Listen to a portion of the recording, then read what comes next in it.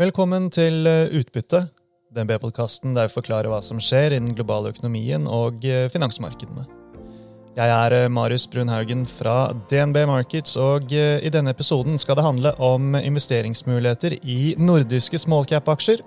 Tidligere denne uken hadde jeg med meg forvalter Hans Marius Lie Ludvigsen, som forvalter fondet DNB Nordic Smallcap, for å snakke om mulighetene som finnes i Norden, og dem er det mange av. God fornøyelse.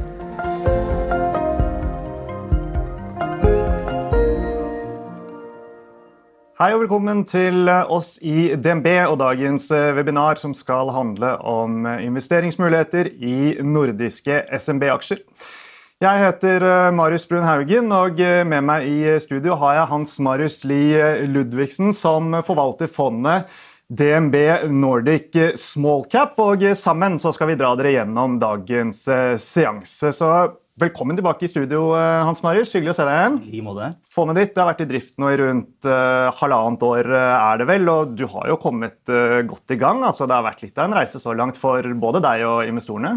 Det har vært en bra start. Vi har traff bra på lanseringstidspunktet og har klart å holde koken sånn noenlunde oppe, så det har vært en hyggelig start. Altså. Og det vi skal snakke om i dag, det er jo området ditt, og det er jo veldig mye spennende og forskjellige investeringsmuligheter der ute blant de små og mellomstore nordiske børsnoterte selskapene.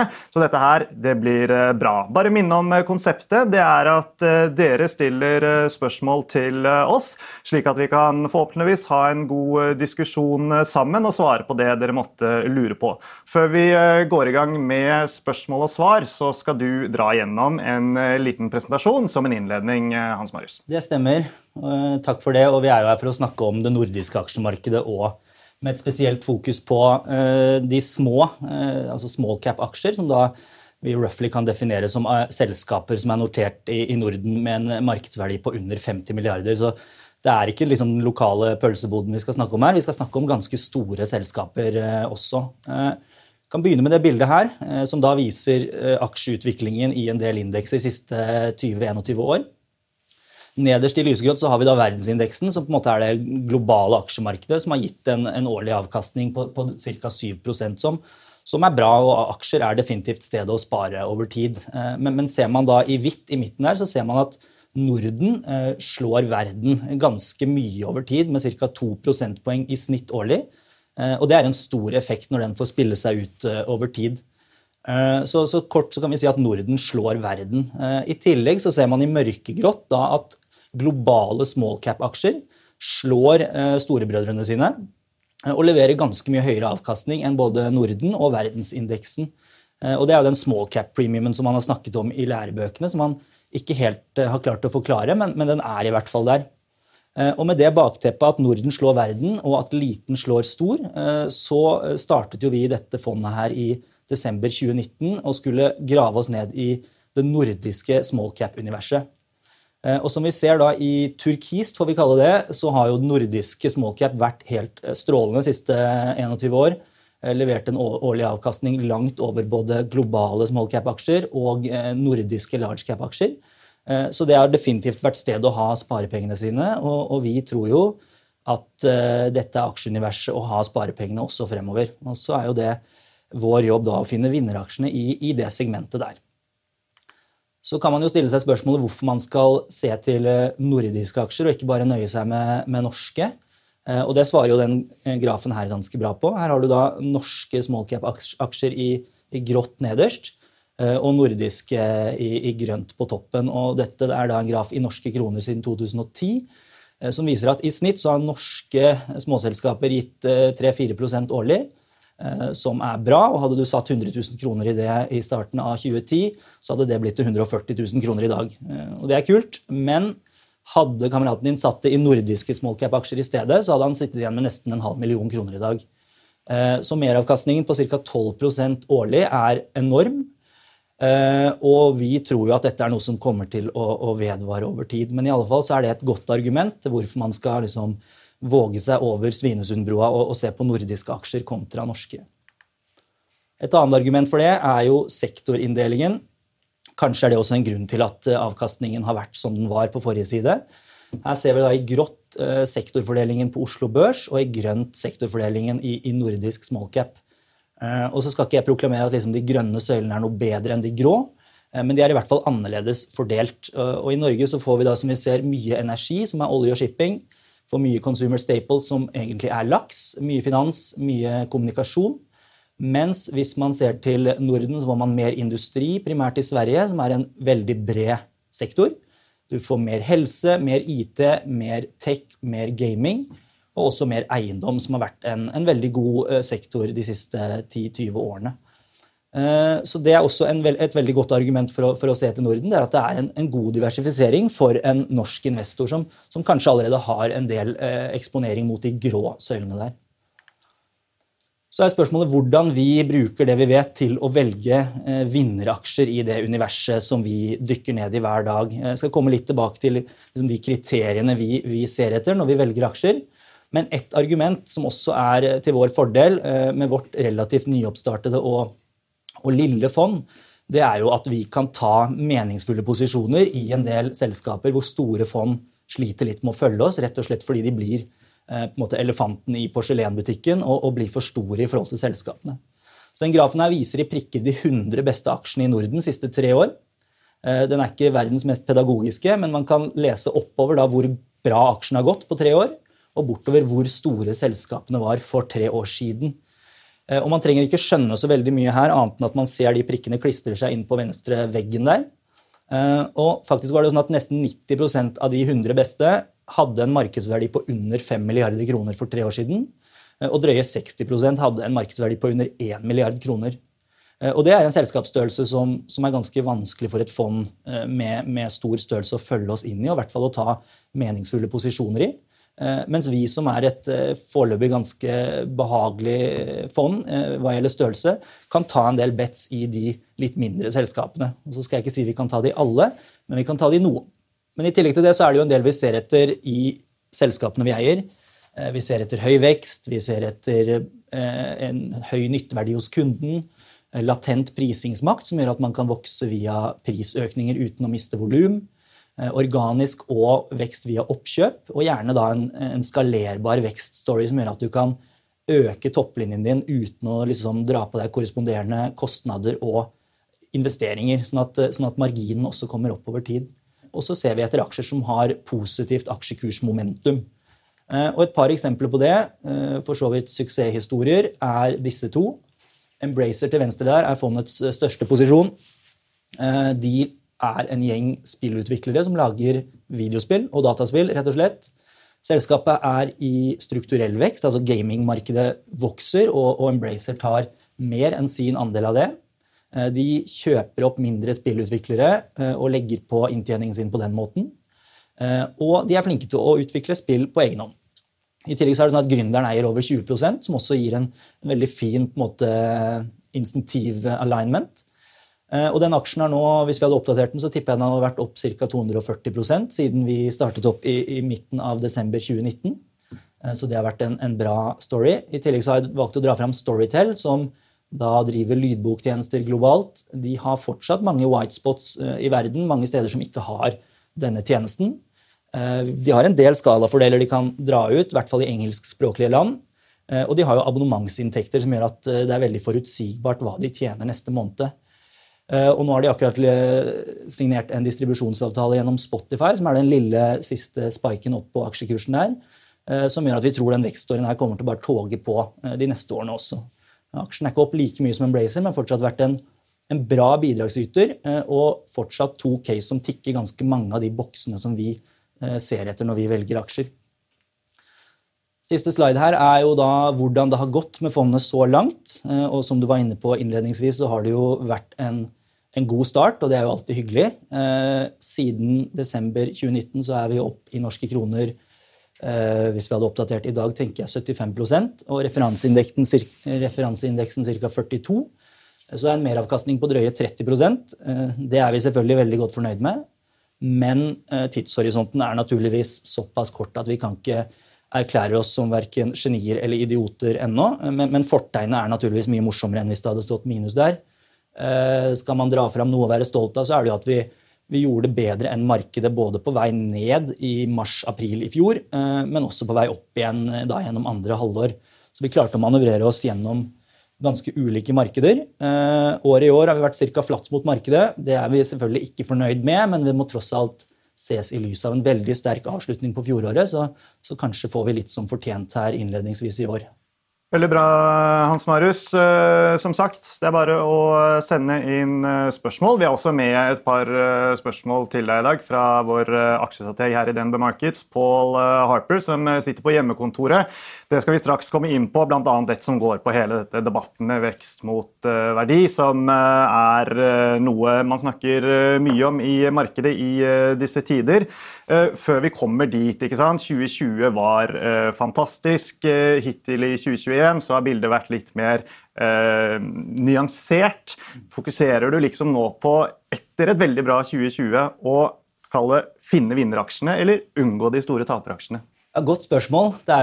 Man kan jo tenke at det er lett å la seg friste til å liksom bli litt mer defensiv når man har hatt et godt år, men gjør jeg det i stor grad, så endrer jeg jo strategien i fondet og gjør på en måte ikke jobben min. Når det er sagt, så tror jeg vel jobben både er å finne vinneraksjene og unngå taperaksjene, så sånn sett gjør vi ikke noe annerledes enn vi har gjort tidligere. Så i år jeg føler ikke vi har gjort noe spesielt annerledes enn vi har gjort i fjor. Vi har kanskje tatt i litt færre børsnoteringer, men utover det så har vi ikke gjort noe på annet vis enn i fjor, så det er heller det at markedet har oppført seg litt annerledes enn det gjorde gjennom 2020. Det er en som lurer på dette med tidshorisont, om det er gunstig å ha en horisont på 1 til 3 år på investeringene sine. Det vi jo sånn generelt anbefaler som en sånn grunnregel her i DNB, det er man jo at man bør minimum ha en 5-års horisont og være langsiktig når man investerer i fond og aksjer. Men kanskje du kan legge til litt med hvordan du tenker når du gjør investeringene dine i fondet? Ja, først og fremst så tror jeg det er helt riktig å ha i hvert fall 1 og kanskje 3 og kanskje et helt livs horisont på aksjeinvesteringer. Og i utgangspunktet når vi tar en posisjon i et selskap, så er jo det basert på at vi har lyst til å eie det selskapet lenge. Og gjerne for alltid, så man slipper å finne noe nytt og bedre. Men så må man jo også være fleksibel nok til å se at hvis kursutviklinger er annerledes enn man trodde, eller underliggende utvikling er annerledes enn man trodde, så kan man ikke være for sta heller. Og det er ikke noe på en måte glamour i å eie en aksje bare for horisontens skyld. Du må hele tiden gjøre en vurdering av om investeringscase er godt. Men veldig ofte er det jo sånn at aksjemarkedet er vanskelig å time, sånn at en god regel er å være langsiktig uansett. Er det noe spesiell sektor du foretrekker nå, eller er det veldig spredd og helt på selskapsnivå? Det er på selskapsnivå, og vi prøver å være pragmatiske i hva vi eier. Men vi har jo en tilt ut ifra de investeringskriteriene vi har, så ender man jo opp med en naturlig tilt mot en del vekstaksjer, mot en del tech, IT, helse, også noen fra den industrisektoren som vi var innom. For det er noen som lurer på hvordan ser fordelingen ut i fondet nå, både sånn regionalt i Norden og også på sektorbasis? Regionalt så eier vi klart mest i Sverige. Jeg tipper 60% ligger i Sverige, sikkert rundt 15% i Norge og en liten dash i Finland og Danmark hver. På sektorbasis så blir jo den industrisektoren naturligvis størst for et fond i Norden, rett og slett fordi den er den største sektoren. Men av de største overvektene så tipper jeg det er teknologi og kommunikasjonsteknologi, som da primært er gaming-aksjer. Overvekt helse, fortsatt undervekt sykliske aksjer, som energi og materialer og bank, men kanskje litt mindre undervekt enn vi var i fjor. Boligmarkedet er det en som lurer på. Er det noen muligheter der, når du kan velge mellom de ulike landene? Det er jo litt forskjellig å velge mellom. Det er jo noen eiendomsaksjer, men nå har jeg leid leilighet i Oslo siden tidenes morgen, så jeg tror ikke jeg er den rette personen å spørre om boligmarkedet. Jeg tror faktisk jeg er den verste man kan spørre om boligmarkedet. Jeg tenkte på i aksjemarkedet? I aksjemarkedet, selvfølgelig. Ja, det er noen måter å spille det på. Vi eier litt i Peab, som er en boligutvikler i Norden, men jeg tror ikke det er i boligaksjene vi har vår forse. Ok. Storytel må vi snakke litt mer om. Det var jo en av de aksjene du trakk fram innledningsvis. Så ta med at i DNB Markets så analystteamet vårt positive til aksjen. Joachim Gunell, som sitter i Stockholm og følger den, har en kjøpsanbefaling og et kursmål på 320 svenske kroner. Som det viste, altså aksjen har jo konsolidert litt siden juli i fjor. Har du turt å kjøpe mer ettersom den har falt litt tilbake? Vi har turt å kjøpe mer, men ikke noe sånn voldsomme bet. Storytel fortsatt en liten prosent av fondet, tenker jeg. Ikke noe sånn stort bet, men det har jo med også at vi har jo en del andre aksjer i samme space, som selv om de ikke driver med lydboktjenester, så de ganske korrelerte, så vi må også passe på den risikoen om at når høyvekstteknologiselskaper liksom helt, når ingen liker det lenger, så kan ikke vi sitte med for store posisjoner og være for sta. Men vi har kjøpt mer Storytel, og vi kjøpte mer på den dagen hvor de signerte den Spotify-avtalen. Ja, fordi denne nyheten om samarbeidet med Spotify, det jo viktig, det ikke det? For meg det veldig viktig, og det også fordi jeg tror en av risikoene og en av innsigelsene mot Storytel har vært at Spotify på en måte skulle innta lydbokmarkedet og kanskje liksom konkurrere ut Storytel. Og så gir det vel et kvalitetsstempel på Storytel i tillegg? Det tror jeg absolutt det gjør. Det jo et bevis på at de gjør noe riktig, og tror både Storytel og Spotify kommer til å komme bedre ut etter den dealen der. Og så blir det selvfølgelig bare spekulasjoner dette her, da, men ikke sant? Man kan jo se for seg at hvis Spotify bestemmer seg for å virkelig skulle gå inn i lydboksegmentet, de får tatt og følt litt på hvordan det fungerer med Storytel, så det jo på ingen måte utenkelig at de plutselig velger å legge inn et bud, for eksempel. Det tror jeg ikke, og jeg tror at i nordisk tech-sammenheng så nok Storytel et av de heteste oppkjøpsobjektene, tror jeg. Bra. Ok, som jeg sa, vi har med et spørsmål til deg, Hans Marius, fra aksjestrategen vår, Paul Harper. Her kommer det.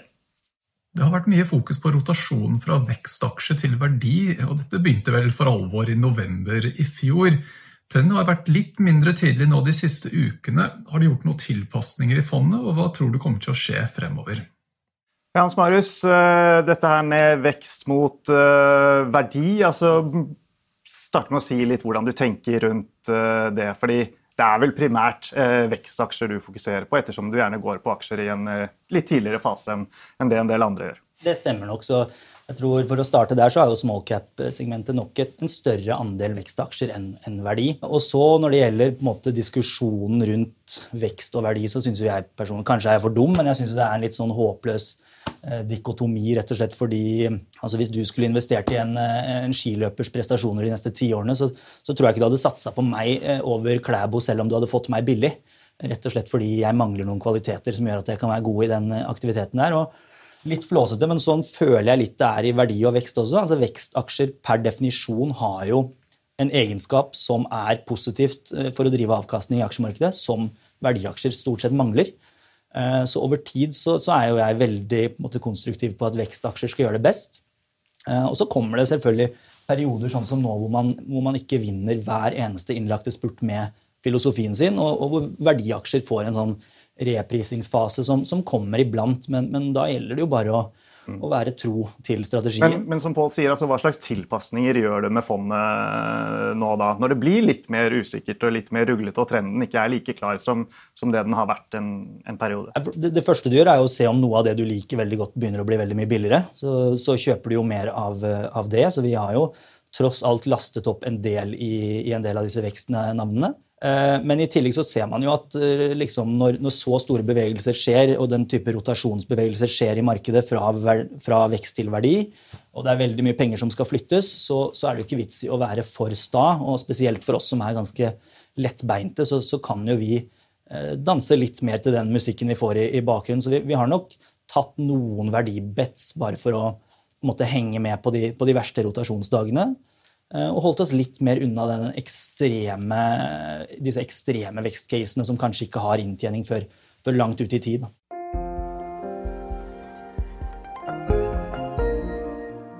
Tenker du sånn i forhold til aktivitetsnivå, altså du superaktiv nå og endrer porteføljen hyppig, eller du litt roligere og sitter mer i ro? Jeg nok Jeg tipper jeg er midt på treet når det kommer til aktivitet. Jeg liker jo å gjøre små tilpasninger hver dag når det dukker opp ny informasjon, men vi gjør ikke noen sånne drastiske endringer fra dag til dag, og tror det er viktig å både, altså nå er jeg personlig investor i fondet, men også de som har investert må på en måte få vite hva de kjøper når de kjøper det fondet her, og at ikke jeg finner på noe sprøtt fra dag til dag. Så vi er midt på treet, litt aktive, men ikke noe sånn hyper. En som lurer på, kan aksjer i fondet bli solgt på grunn av at market capen blir for stor i forhold til SMB-definisjonen? Men det skal vel ganske mye til, da?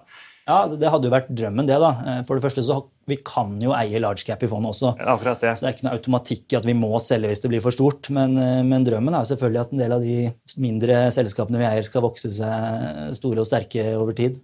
Hva med shippingaksjer? Er det en som lurer på? Er det noe du titter på? Titter litt på det, eier litt av det, bare fordi man har sett liksom at den råvareboomen vi har tross alt hatt nå, så har shipping vært en ok måte å spille det på, men så tror jeg som forvalter at man kan ikke være like god på alt, og shipping er vel et av de segmentene hvor jeg bare har på en måte innfunnet meg med at det finnes folk som er flinkere enn meg, så jeg kjører en ganske forsiktig fremtoning i shipping-segmentet, men vi har litt og har prøvd å få med oss noe av oppturen der. En som lurer på hva som er de viktigste forskjellene mellom nordisk small cap og europeisk, eller kall det globale small cap aksjer. Altså, hva blir forskjellene fra kall det investorperspektivet? Jeg tror vel forskjellene, i hvert fall sånn på overordnet nivå, er nok litt på sektorsammensetningen. Jeg tror at globalt, og spesielt i Europa, så har du mer industri, mer bil, mer finans, selv i small cap-segmentet. Og så tror jeg at liksom Norden er nok mer eksportdrevet, så du får nok på en måte en global eksponering i Norden, selv om vi er ganske begrenset i geografi. Og så er det klart som norsk eller nordisk investor, så er det jo også en fordel at man sitter ganske nærme selskapene. Så jeg sier ikke at vi går rundt og leier de i hånden, men det er en fordel i en del av selskapene å kunne følge de opp ganske tett og møte ledelsen og besøke selskapene. Så som investor så gir det også en ekstra komfort det med, rett og slett med geografi, da, at man har en nærhet til selskapene. Bra.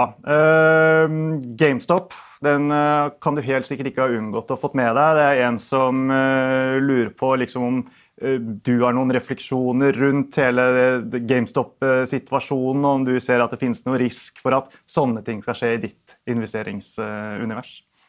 Ja, altså, det ville vært veldig sært å si at det ikke er en risiko, for jeg er temmelig sikker på at hvis du hadde spurt noen uker før GameStop skjøt i været om det kunne skje i GameStop, så hadde sikkert alle sagt nei. Så ja, det er nok en risiko for at det kan skje, og GameStop var jo en litt sånn absurd situasjon.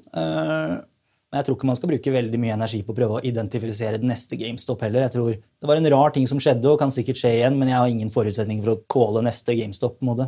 Litt historie er det en som spør om her, lurer på altså, hva som var det viktigste for deg som forvalter når du innså de potensielle effektene av covid, altså i den første fasen, altså når vi var i sånn mars-april i fjor. Foretok du da noen store endringer? Ja, det gjorde for så vidt. Det første vi gjorde var å ta med PC-en hjem og sitte på kjøkkenbordet i stedet for med alle de snille kollegene mine. Det var jo for så vidt en stor endring. Når det er sagt, så tror jeg det neste var å på en måte innse selv at man ikke helt forstod hva som skjedde. Så det første vi gjorde var å ta ned risikoen i fondet, rett og slett fordi det var en veldig uoversiktlig situasjon. Og så tok det ikke så lang tid før man liksom så hvilke effekter det satt på samfunnet, og at det kom til å bli en del veldig store vinnere. Sånn stay-at-home-bucket med selskaper, gaming, streaming, netthandel, og noen veldig store tapere, da, liksom det mest typiske reiseliv. Så vi prøvde jo å spille den trenden for alt det var verdt, og bank i bordet så traff vi bra på det. I forhold til risiko, da, så er det en som spør om du kan snakke litt om risiko i altså small cap i forhold til large cap. Ja, det er klart det er jo historisk nok forbundet med en høyere risiko, men meravkastningen er god også risikojustert. Men jeg tror det man typisk må være forberedt på i small caps er jo at du får større det vi kaller drawdowns. Altså det er større avstander fra topp til bunn. Så der hvor large caps typisk faller 20% kanskje fra topp til bunn, så faller small cap med en faktor på på 1,3 cirka, så du ender opp en del mer ned enn det. Men så har man også sett at det kommer raskere tilbake. Og så det en annen ting, det jo at likviditeten naturligvis lavere i en del small caps, så er du veldig stor, så kan du slite med å både komme deg inn, men i hvert fall ut av aksjene når du vil. Og så det jo ikke til å komme bort ifra at small caps som iboende har antagelig litt mindre utviklede altså businessmodeller i snitt enn de større selskapene. Det jo bare naturlig på grunn av livssyklusen, så du støter jo på en del mer selskapsspesifikk risiko enn i liksom Equinor. Men historisk har det vært vel verdt å sitte på den risikoen. Ok, vi har med et spørsmål til deg fra Paul. Det skal vi få nå. Det har kommet mange nye selskaper på børs den siste tiden. Har du vært med i noen av disse plasseringene, og hva det du ser etter når de gjør din vurdering av nye selskaper? Ja, du touchet vel så vidt innom det i sted, Hans Marius, men det har jo vært veldig mange nye noteringer på børsen, særlig i Norge på Euronext Growth i hele 2020. Det har fortsatt nå i 2021. Nå i 2021 har vi sett at det har dempet seg litt mer, og det har ikke vært like halleluja-stemning etter hver nye notering i det hele tatt. Altså, hvordan har du forholdt deg til dette her, som Paul spør om? Altså, du med på plasseringene? Nei, jeg synes du summerte det opp veldig bra der. Det var et ekstremt aktivitetsnivå i fjor, og alle børsnoteringer føltes ut som fløy, så det var riktig å være med på de, og det var vi også. Nå har markedet blitt mye mer selektivt. Jeg tror risikoappetitten for nye selskaper lavere. Kanskje det også en naturlig effekt at de beste selskapene blir notert først, så nå kommer kanskje andre divisjon på børs, men det må de gjerne motbevise.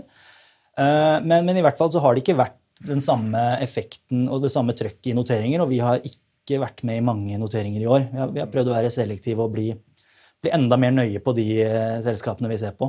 Men har det vært det samme over hele Norden, eller det noe som skiller seg ut i forhold til Norge versus Sverige, Danmark? Jeg tror nok den kontrasteffekten har nok vært størst i Norge nettopp på grunn av det Euronext Growth som var, som du sa, veldig halleluja-stemning i fjor, og så det en børs som tross alt har foreløpig ganske begrenset likviditet, sånn at man har kanskje vegret seg enda mer i Norge enn i andre land for å ta i noteringer. Så jeg tror nok den effekten har vært størst i Norge, men man har sett de samme tendensene tross alt i hele Norden. Men hva det du ser etter da, som Paul spør om, altså i selskapene når du gjør vurderingene dine, om du skal være med på en IPO eller ikke? Det jo litt annerledes enn å se på et notert selskap. For det første har du ikke noe kursutvikling å se etter momentum i, og for det andre så har du ofte litt begrenset historikk. Og da må du gjøre enda mer jobb på hvorvidt businessmodellen en bærekraftig modell, om selskapet i stand til å tjene penger, om du kan stole på. Du får jo ofte i en notering noen finansielle mål, og du får møte management, og da blir det jo liksom deres jobb å overbevise oss om at disse målene oppnåelige, og så blir det vår jobb å grave i det videre. Så det blir jo mer en sånn, rett og slett en jobb for å finne ut om businessmodellen liv laget, og så får du ofte noen ledetråder iblant i form av at man får se hvem andre som interessert i å være med i noteringen. Du ser om det finnes noen cornerstones der som villige til å sette sitt navn på at dette investerer vi i. Så man får jo en litt annen dynamikk enn når man ser på et notert papir, men definitivt mer jobb når det kommer til selve forretningsmodellen. En konsekvens av, altså historisk, i hvert fall i Norge, da, så har det jo vært ganske bred analysedekning på veldig mange av selskapene. Men som en konsekvens av at det har kommet, det nå 70-80 nye selskaper på børsen, så jo ikke den analysedekningen lenger like stor. Det går litt på kapasitet, blant annet, da, selvfølgelig flere årsaker. Altså, sånn, i sum, altså, ønsker du deg mer analysedekning av small cap, eller det greit at det sånn, for da det lettere for deg å grave fram godbitene selv? Nei, det litt sånn tveget sverd, det der, det ikke det? Det det, og i noen selskaper skulle man selvfølgelig ønske at det var færre som følte dem, fordi man føler man har funnet gull, men akkurat når det kommer til den typen nye introduksjoner på børsen, så tror jeg jo det konsensus om at man ønsker heller mer enn mindre analysedekning, rett og slett fordi man har hatt mindre tid til å sette seg inn i selskapene, man har mindre historikk å lene seg på, så akkurat i det tilfellet så ønsker man flere øyne som ser på det. Også for å holde oppmerksomheten opp over tid, for det bidrar jo til likviditet i annonsmarkedet. Nå vi jo forhåpentligvis I ferd med å åpne opp igjen, vaksinene rulles ut, etc. Det noen interessante gjenåpningscase I investeringsuniverset ditt som du titter på? Ja, det det absolutt, men så kan man jo også stille seg spørsmål om disse gjenåpningscasene kanskje har gått nok allerede. Jeg tror vel liksom konsensus her I verden at man I ferd med å gjenåpne. Jeg tror ikke det I seg selv kommer som noen overraskelse på markedet.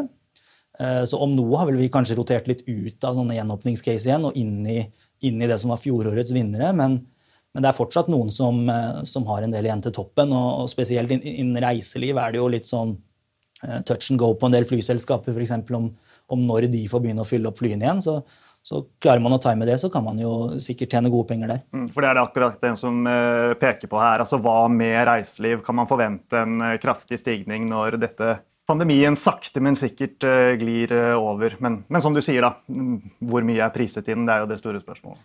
Det det store spørsmålet, og det jo også, og når det åpner også et stort spørsmål, for det klart, disse reiselivsaksjene tjener jo ikke uniformt med penger utover året, de tjener jo tross alt pengene sine I høysesong, og misser man sommersesongen, så blir året I år veldig, veldig mye dårligere enn om du får med deg den.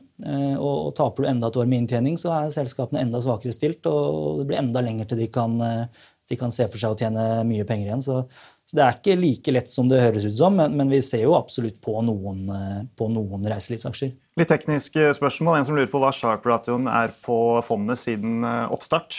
Godt spørsmål, den høy, men jeg har den ikke I hodet. Vi har hatt cirka samme standardavvik som markedet for øvrig, og da en meravkastning på drøye 30%, men jeg får finne nøyaktig så jeg ikke sier noe dumt. Det har jo vært et år med ganske høy volatilitet, så det kan vi komme tilbake til. En annen som lurer på norske small cap-aksjer, og om du har noe på radaren der som du synes interessant.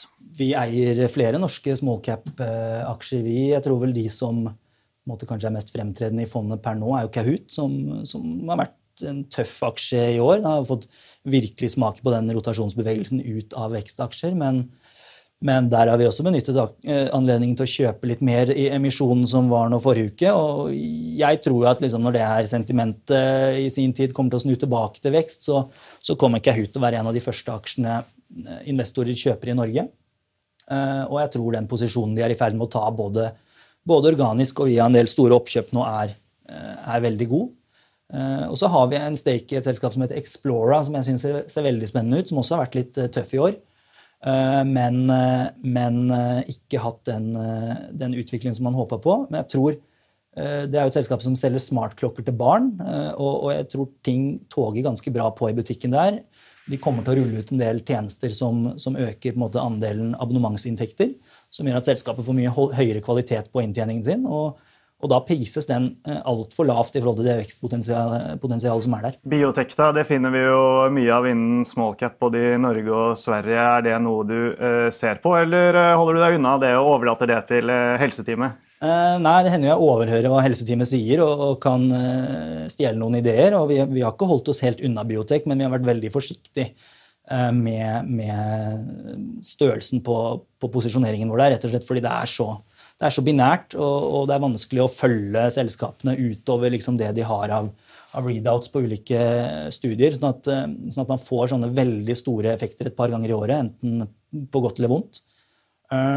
Så vi har holdt oss unna litt på grunn av den risikoen, men vi har et par posisjoner på liksom 0,5% hver som vi tror det god avkastningsmulighet I forhold til risiko I. Veldig bra. Vi nærmer oss veis ende, Hans Marius. Avslutningsvis, kan du ikke bare oppsummere litt hvordan du ser på veien videre for resten av 2020?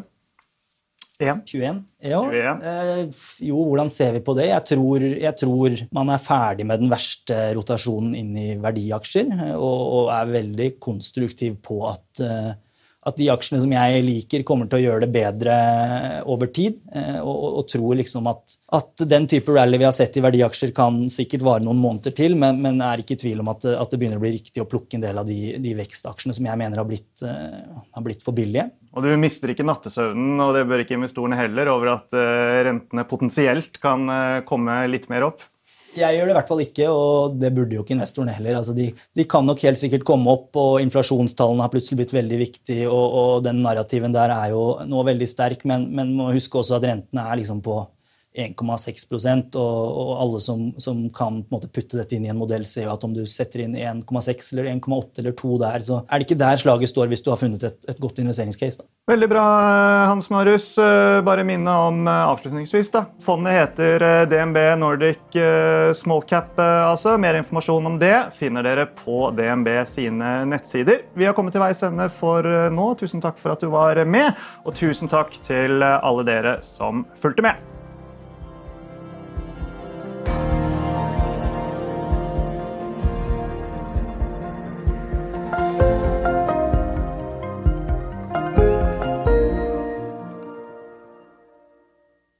Denne podcasten og dets innhold skal anses som markedsføringsmateriell fra DNB og må ikke oppfattes som en investeringsanbefaling eller som investeringsanalyse. Innholdet skal heller ikke anses for å være investeringsrådgivning tilpasset den enkelte kundes behov. Informasjonen som gis i podcasten kun ment som generell spareveiledning og ikke ment å utgjøre juridisk, finansiell, kommersiell, skattemessig eller regnskapsmessig rådgivning. DNB tar intet ansvar for direkte eller indirekte tap eller kostnader som måtte oppstå ved bruk av informasjon i denne podcasten. For mer informasjon og full disclaimer, vennligst se vår webside dnb.no/disclaimer.